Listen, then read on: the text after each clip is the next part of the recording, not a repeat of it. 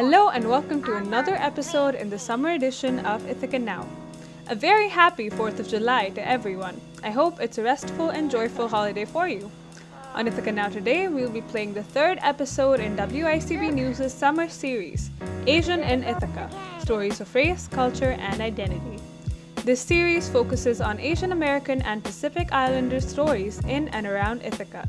I'm your host and WICB News Director Himadri Said.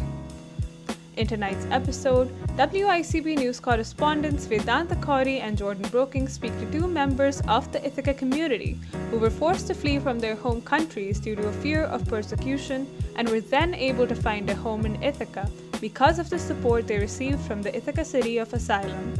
The first is Sonali Samar Singha, a journalist, lawyer, and activist from Sri Lanka, followed by Raza Rumi, Director of Ithaca College's Park Center for Independent Media and a policy analyst, journalist, and author.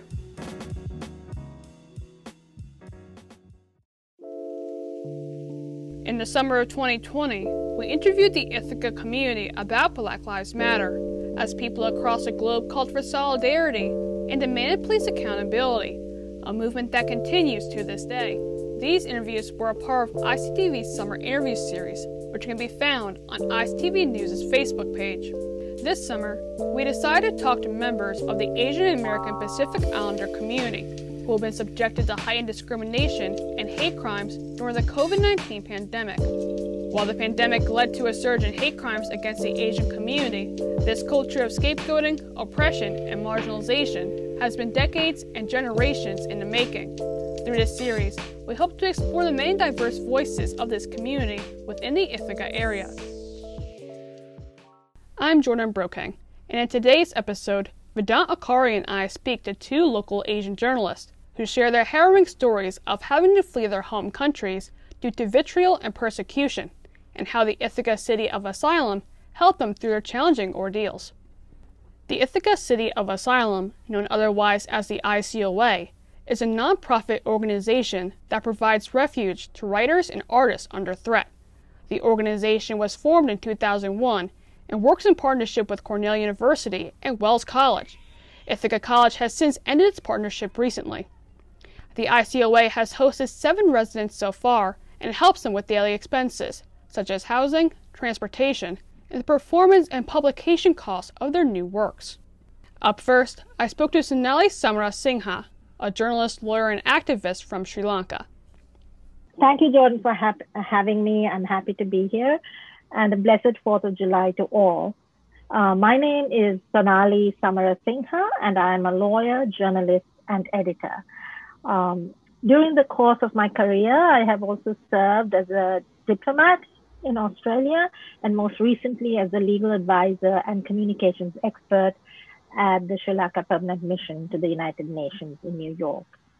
In Sri Lanka, for over a decade, I was a political columnist and investigative journalist for a leading Sunday national newspaper, of which my husband was the editor-in-chief. I also founded a weekly national newspaper, of which I was the editor-in-chief. My work included investigating government corruption and writing on the civil war with a focus on human rights. So Sonali left Sri Lanka and came to the U.S. in 2009, before arriving in Ithaca in 2012. By the time she left Sri Lanka, democracy was in shambles, and journalists were seen by the government as enemies. Fear had gripped the country. We were effectively under a police state. The government had taken media suppression to the level of a martial art. They were using white vans, which had become a symbol of untold dread, to disappear journalists and activists. Democratic institutions had metastasized into willing tools for government corruption and graft. There was really a breakdown of the rule of law. The country was also getting increasingly militarized, and the government was also fighting a deadly terrorist group. The media was seen as public enemy number one. The government painted us as traitors to the nation for speaking truth to power. A draconian piece of legislation, the Prevention of Terrorism Act, was being used to suppress the media and control the message.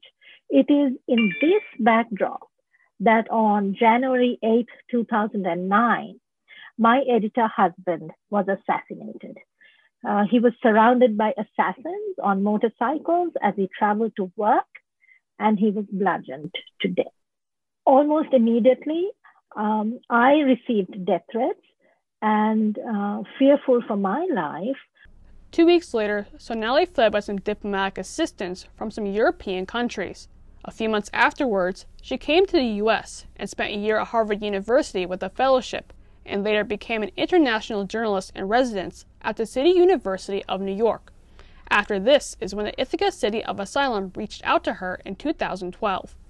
Writers are actually recommended to the ICOA by the International City of Refuge Network, that's ICORN, based in Norway. They thoroughly vet each journalist who has, submitted an application to them, and then they send a limited amount of information to the cities of asylum. They have a network of cities of asylum.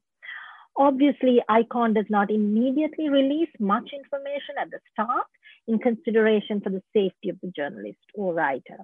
When ICOA, obviously, their board had decided to offer me a residency, I actually received a Facebook message, and I had not seen it because I didn't check Facebook at that time. This was 2012. And it had gone to my spam folder. And for some reason, I looked at my spam folder and I saw ICOA there. And I looked at it again, and it was an offer for this residency. But I think they got to know of me because of ICORN, the International City of Refuge Network, which they are a part of. The Ithaca City of Asylum is part of an international network of asylum organizations. The ICOA supports persecuted writers and journalists, and its members consist of those in the field of writing, academics, and journalism. In my experience, for me, ICOA, because of who runs it, is imbued with that sense of global responsibility and community and a deep understanding of international politics. These are people with an expanded worldview, people who embrace new cultures and accept. And rather than fearing the other, they are willing to learn from those who have different experiences. And that was my experience of the Ithaca community at large as well. So that was very important. That to me, one of the most important issues of why I felt so welcome and so safe. And for me, being the fifth writer in residence of the ICOA was important for another reason. I had lost my husband after only a couple of months of marriage, and I had lost everything else. My home, familiar faces, family. I lost my right to work in the profession I choose, journalism. So I lost not only my self-worth, but my livelihood. There was a kind of panic in not seeing familiar faces or foods or smells. There's a stress of the unknown, a sense of being abandoned by your own country and your people. Therefore, getting the ICOA residency, which included a 2-year paid teaching assignment at Ithaca College, was a lifesaver. It helped restore some of that dignity and self-worth, because often immigrants and refugees are reduced to mere labels. They're profiled. I must say we are profiled and boxed into places they even don't recognize or understand. The process itself is often reductionist in nature. So while it helps you to safety and a new life, it can oftentimes be disenfranchising in some ways, in that everything you were professionally and personally, your rich experiences, your existence prior to this one big incident, all of that is discredited. And you're reduced to just these labels of refugee or immigrant. So I was dealing with a lot of trauma from the violence of what happened to my husband, the fear of these death threats, and also having to flee so abruptly and start again from scratch in a few short months. ICOA provided refuge for me in more ways than one. Housing assistance, yes. A 2-year paid a job, yes.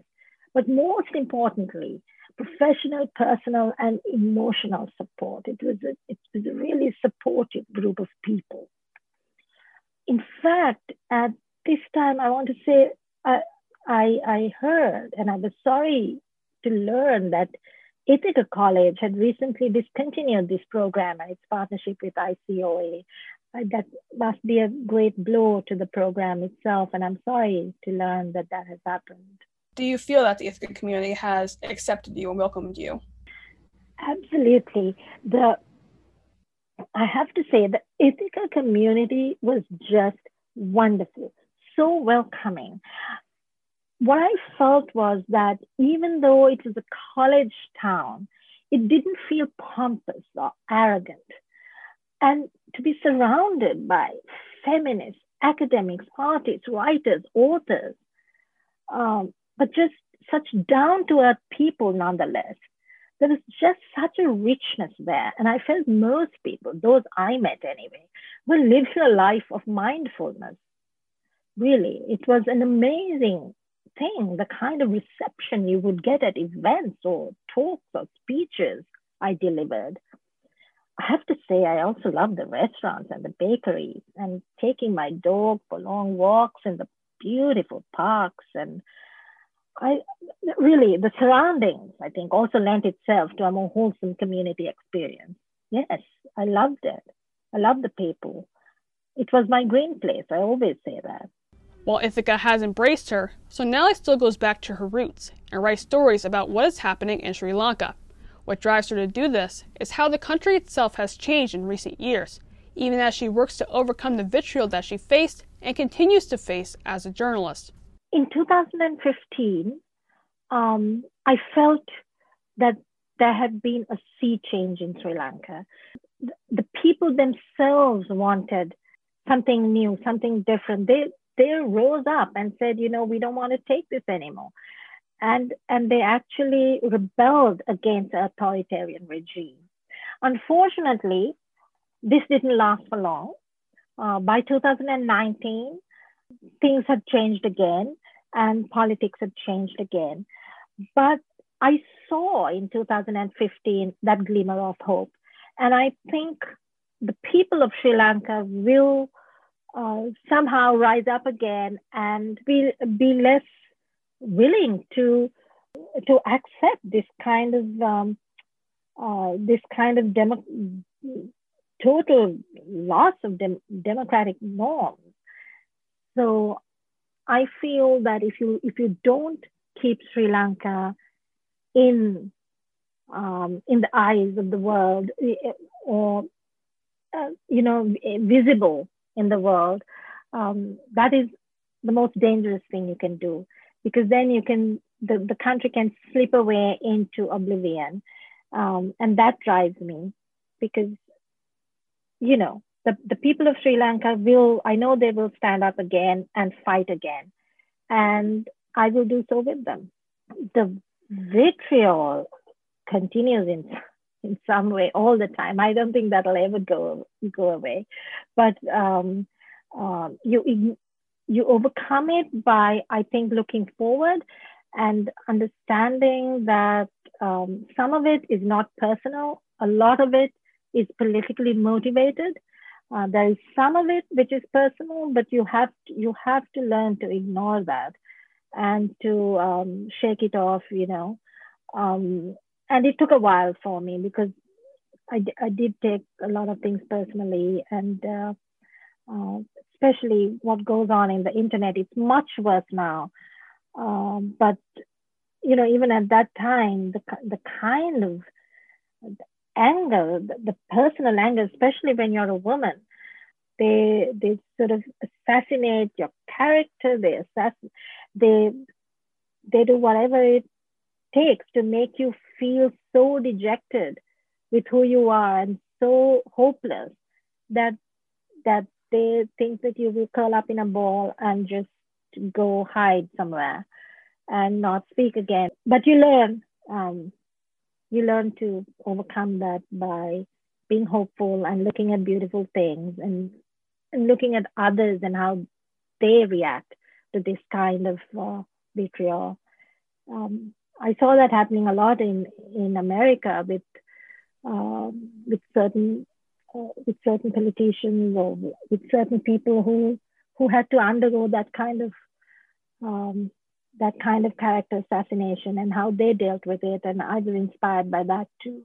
How do you perceive the Western coverage of the issues that are happening in Sri Lanka? There is not a lot of it. I see the coverage of something more popular like Mrs. World pageant, which is going to happen in Sri Lanka. I see more of that than what is really happening, which is that there, for instance, we just had a ship that, there's a disaster, environmental disaster happening right now in Sri Lanka, where a huge ship with chemicals caught fire, and there's hardly any coverage of that. So there's hardly any coverage of what's going on politically. And I think that's the nature of the news, because everything is about popular culture and just the Kardashianing of the news. So I would say that there's not a lot of it. When there is something on Sri Lanka, I feel that it has been covered quite well. The New York Times has covered it quite well at times. But then, Sri Lanka is always is under the radar in the West because not as important a country. It's a small country, though it's a geographically very, very important country, even for the US, because of China and India and where it's positioned geographically. So there really should be more news on it and more focus on it. Sonali also gave advice to those listening who may know of someone who is going through a similar situation to what she faced in Sri Lanka. My mind goes back to 2 or 3 individuals who did not leave the country immediately. They knew that there were threats to their lives. They're in prison now, and they are doing very badly. And so the first thing I would say in a situation like this is, and I'm talking about extremes, like, because you're asking for those who had an experience like I did. So if it's an extreme and you think your life is in danger or your family is in danger, you have to remove yourself from that situation. And I know it's hard. I know there's that we are the lucky ones, and that a lot of people cannot remove themselves from these situations, and they're just doing the good work. But try to remove yourself even within your own country, to be careful about not leaving traces of where you are. You have to do that for a while. You have to, because you cannot continue the good work if you are dead. So it is better to, be very careful about continuing the work, and to do that, you have to be alive. That's one piece of advice I can give, is to just remove yourself from that situation for a little time.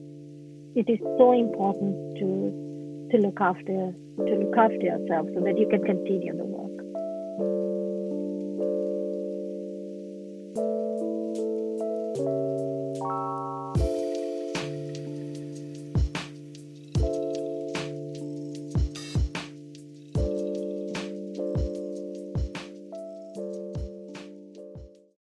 Earlier this weekend, I spoke to one of ICOA's past residents, Ithaca College professor and director of Park Center for Independent Media, Raza Rumi. In March 2014, he survived an assassination attempt in Pakistan. That was obviously linked to my journalistic work and what I wrote and what I spoke on television. I was a broadcaster as well, and an editor and a columnist. So after facing that attack, it was pretty brutal because my car was, fired at from 2 different angles, and my driver, who was driving the car, died in that attack. So, so it was pretty traumatic as well. And I was concerned about myself, my family, and more importantly, anyone who would be with me in that particular situation. According to Professor Rumi, he was and still is an outspoken critic against religious extremism. He believes that's what inspired his assassination attempt in Pakistan. I was condemning it every day on television and also holding different authorities to account who were allowing that to happen. And that included the powerful quarters within the government and the security agencies and the law enforcement agencies. So I was pretty vocal about that. I mean, in those days, everybody was scared about, let's not talk about this or that. And ultimately, the attack, as later police found out, was organized by one of the militant groups affiliated with the Taliban and adherent, those who share Al-Qaeda's worldview. So largely it was that, but, also the second part was that I'm also a big advocate for peace with India, which is, as you know, a hostile, quote unquote, neighbor. And we've had, the two countries have a history of wars and conflict and propaganda and nationalist assertions. So I've always spoken about against that. I've written a lot about it. I've done a book on Delhi as a Pakistani. So that was obviously not well liked because whenever you challenge the nationalist boundaries or nationalist identities, you are labeled as a traitor or as disloyal to your country. So I guess it was already happening since 2012, 2013. I used to get a lot of threats on social media, lots of hate tweets, hate messages, letters, anonymous letters, I always thought, that's part of the deal. So, but I wasn't sure they'll take a violent turn. Despite the assassination attempt, Professor Rumi still pushes himself to discuss these topics in his works. I'm not going to give up just because, that traumatic incident happened. Of course, it took a toll on my personal life, on where I am. Everything changed. Being in Ithaca is a kind of, I felt it was a safe space for me to be at. And so that was the major advantage of being here. Despite Ithaca being a safe space, the same cannot be said about the Twitter sphere, where Professor Rumi continues to receive threats, though at a lesser volume than what he received in Pakistan. Less so now because, I guess I'm kind of not fully engaged there. I am very much engaged back home. I still write for publications. I was editing a newspaper in Pakistan. I didn't stop my work. So being in Ithaca, being with ICOA enabled me to continue with my editing work for the Friday Times, which is a weekly publication. And then I was editing a newspaper, the Daily Times. So yes, so I still get those threats, and I still get those hate messages about me being not a good Muslim or not a good or not a loyal patriot to the country, and how I should be fixed or eliminated or killed or whatever. After the assassination attempt, Professor Rumi moved to America because some of his family members resided here. I moved here and I was in DC first, where I worked with the think tank, the USIP, for nearly 8 months as a resident country expert. And I was there, and then I did a short stint with New America Foundation.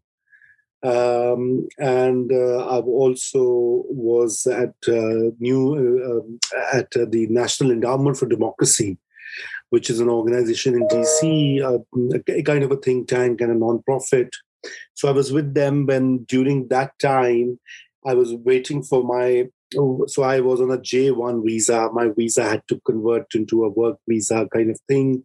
So I was while I was waiting, I got this offer from Ithaca Society for Asylum, which, as you know, hosts writers from different parts of the world earlier every 2 years. And I got an offer, and they said, would you like to move to Ithaca? Professor Rumi moved to Ithaca in summer 2015 to check out the area. He loved the area and its residents, but that wasn't the only drawing factor. I liked it very much, and the fact that that there was possibility of employment at Ithaca College and teaching, so that really attracted me, and so that's how I arrived in Ithaca. I ended up not applying for asylum, not pursuing the application, but I applied as for an employment-based immigration, which gives you an immigrant visa and a green card. So it is called, so my status was that of an alien of extraordinary ability. So yeah, I know it sounds awful and cheesy, but anyway, I'm a resident alien now. ICOA was obviously my home since 2015. I've been here. I completed my stint with ICOA, and then I was teaching in the journalism department at IC. I also started teaching at Cornell's Institute for Public Affairs, where I still am affiliated with. And in 2018, I applied for this job at the Park Center for Independent Media and got that. And now I'm a permanent member of Ithaca community and IC. How do you think the Western media is portraying these very same issues that you've been talking about for years now? The Park Center for Independent Media is really an amazing space because, it allows me and engaging with the center even before I applied for the job, opened a whole world of independent or alternative media in the US, which is critical of the government, critical of the establishment, which takes very bold positions, adversarial positions. So in a way, what I was doing earlier, I'm doing now here in the US context, right? And also training young journalists in our department and through my classroom work to be adversarial, independent journalists. So in a way, that has really been both a continuation of my work in a different setting, but also has taught me a lot and opened me because, the US media, the mainstream media is so dominant, it's so huge. Whenever you think of US media, you think of CNN or New York Times or Washington Post, Rarely you think of Democracy Now! Or ProPublica or Young Turks or The Intercept, right? How do you feel like the mainstream media is covering the recent surge in violence against Asian Americans and Pacific Islanders during this pandemic? I think, the good thing about Ithaca community is that it's it's a very progressive town, and it's really, very vocal about issues about, as last year and the years before, Black Lives Matter, and other issues. Ithaca community has been really, really vocal and engaged with national politics. So about Asian Americans, they're also pretty much concerned. And, there have been demonstrations. I've been to one or two myself. But we mustn't forget that Ithaca, despite all its progressive credentials, is an overwhelmingly white town. And, so there is a kind of a white liberal concentration, which is good, which I welcome and I feel comfortable, but it still does not represent what nationally or what the US is undergoing. US is undergoing three things: a demographic shift, which is putting people of color in greater numbers everywhere in public life, in the public arena. So in Ithaca, you don't get that sense. I think the second thing, of course, is the fact that, it is a university town or college town, as they say. And so like other university or college towns, it is pretty insular.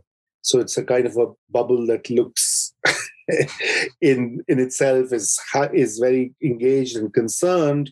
But at the end of the day, it is kind of delinked from what is going around. So even when you drive out of Ithaca and you enter Trump country, right? So you see all these signs of Trump flags, Confederate flags, and the same kind of racism that pervades America, which is not a fault of Ithaca or Ithacans or Ithaca community per se, But obviously their response to what is going on nationally has to be imagined in a different way.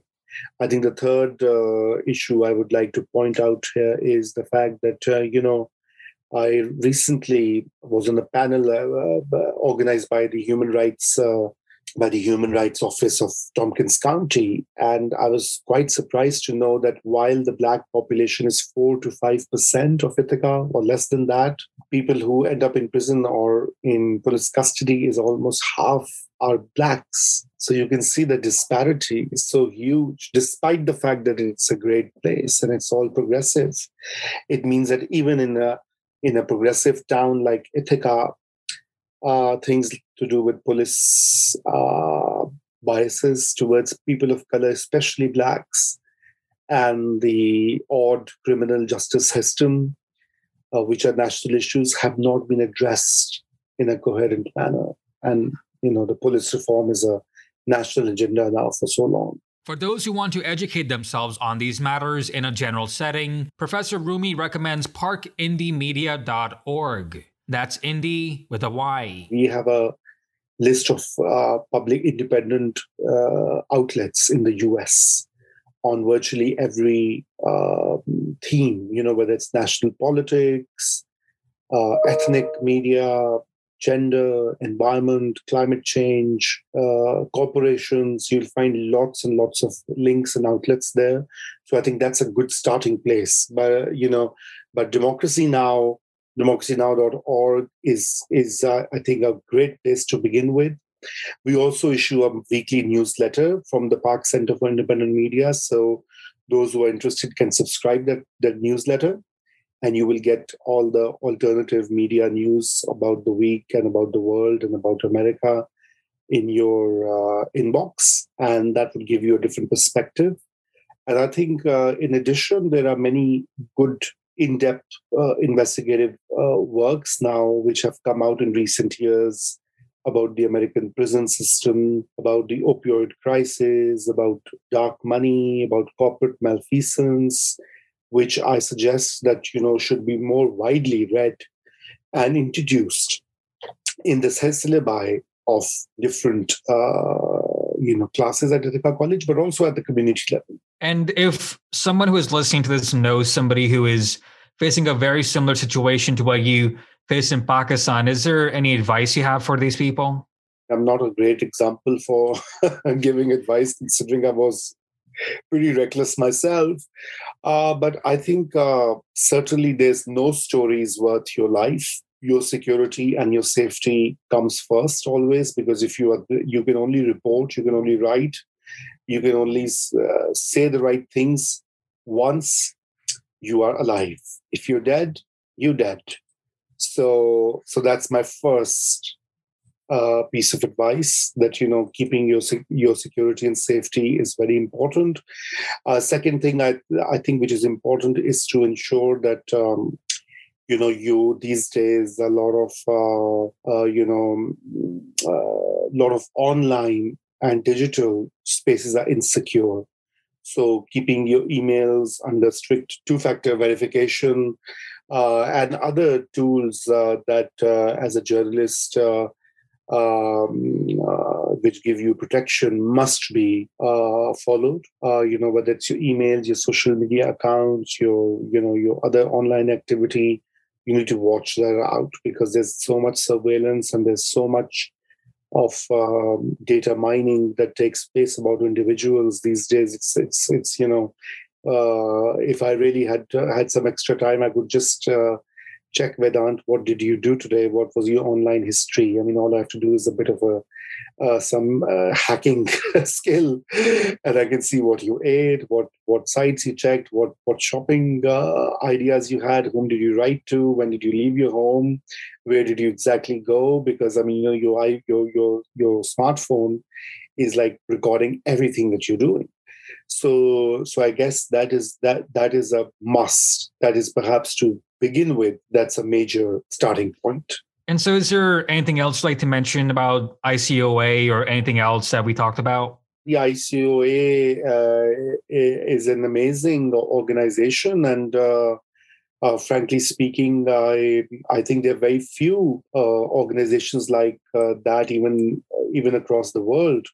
But the problem is that, as you know, that ICOA's funds have been cut down in the recent austerity measures by Ithaca College, so which is a bit of a shame. So we need to talk about that, and we need to remind that how important it is to have organizations like ICOA survive and do well, because we must, have this space available for writers and journalists and artists who may be feeling the heat in their home countries or in other contexts, and they need to continue their good work, because this is how human history has been, that we need to protect those who deserve protection.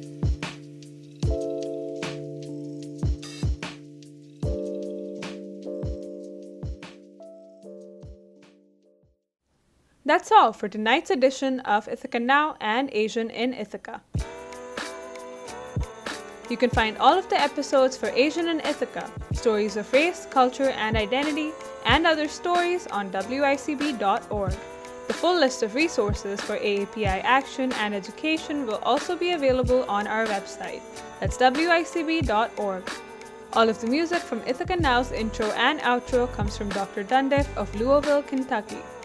Follow WICB on SoundCloud and subscribe to Ithaca Now to hear full shows anywhere, anytime. Also subscribe to The Latest to hear our daily newscast every weekday. Just search WICB News Presents on your favorite podcast app. For more updates throughout the week, follow WICB News on Twitter, Facebook, and Instagram. This series is made possible by producers Vedanta Kauri, Emily Hung, and myself, correspondents Jordan Broking and Clayton Davis, and editor Jay Bradley. Special thanks to Manager of Television and Radio Operations Jeremy Menard, WICB Station Manager Connor Hibbard, and Programming Director Lou Barron for their support and assistance. We'll be back with another episode next Sunday at 7 p.m. I'm Himadri Said, and thank you for listening to Ithaca Now on WICB. I'll see you next week.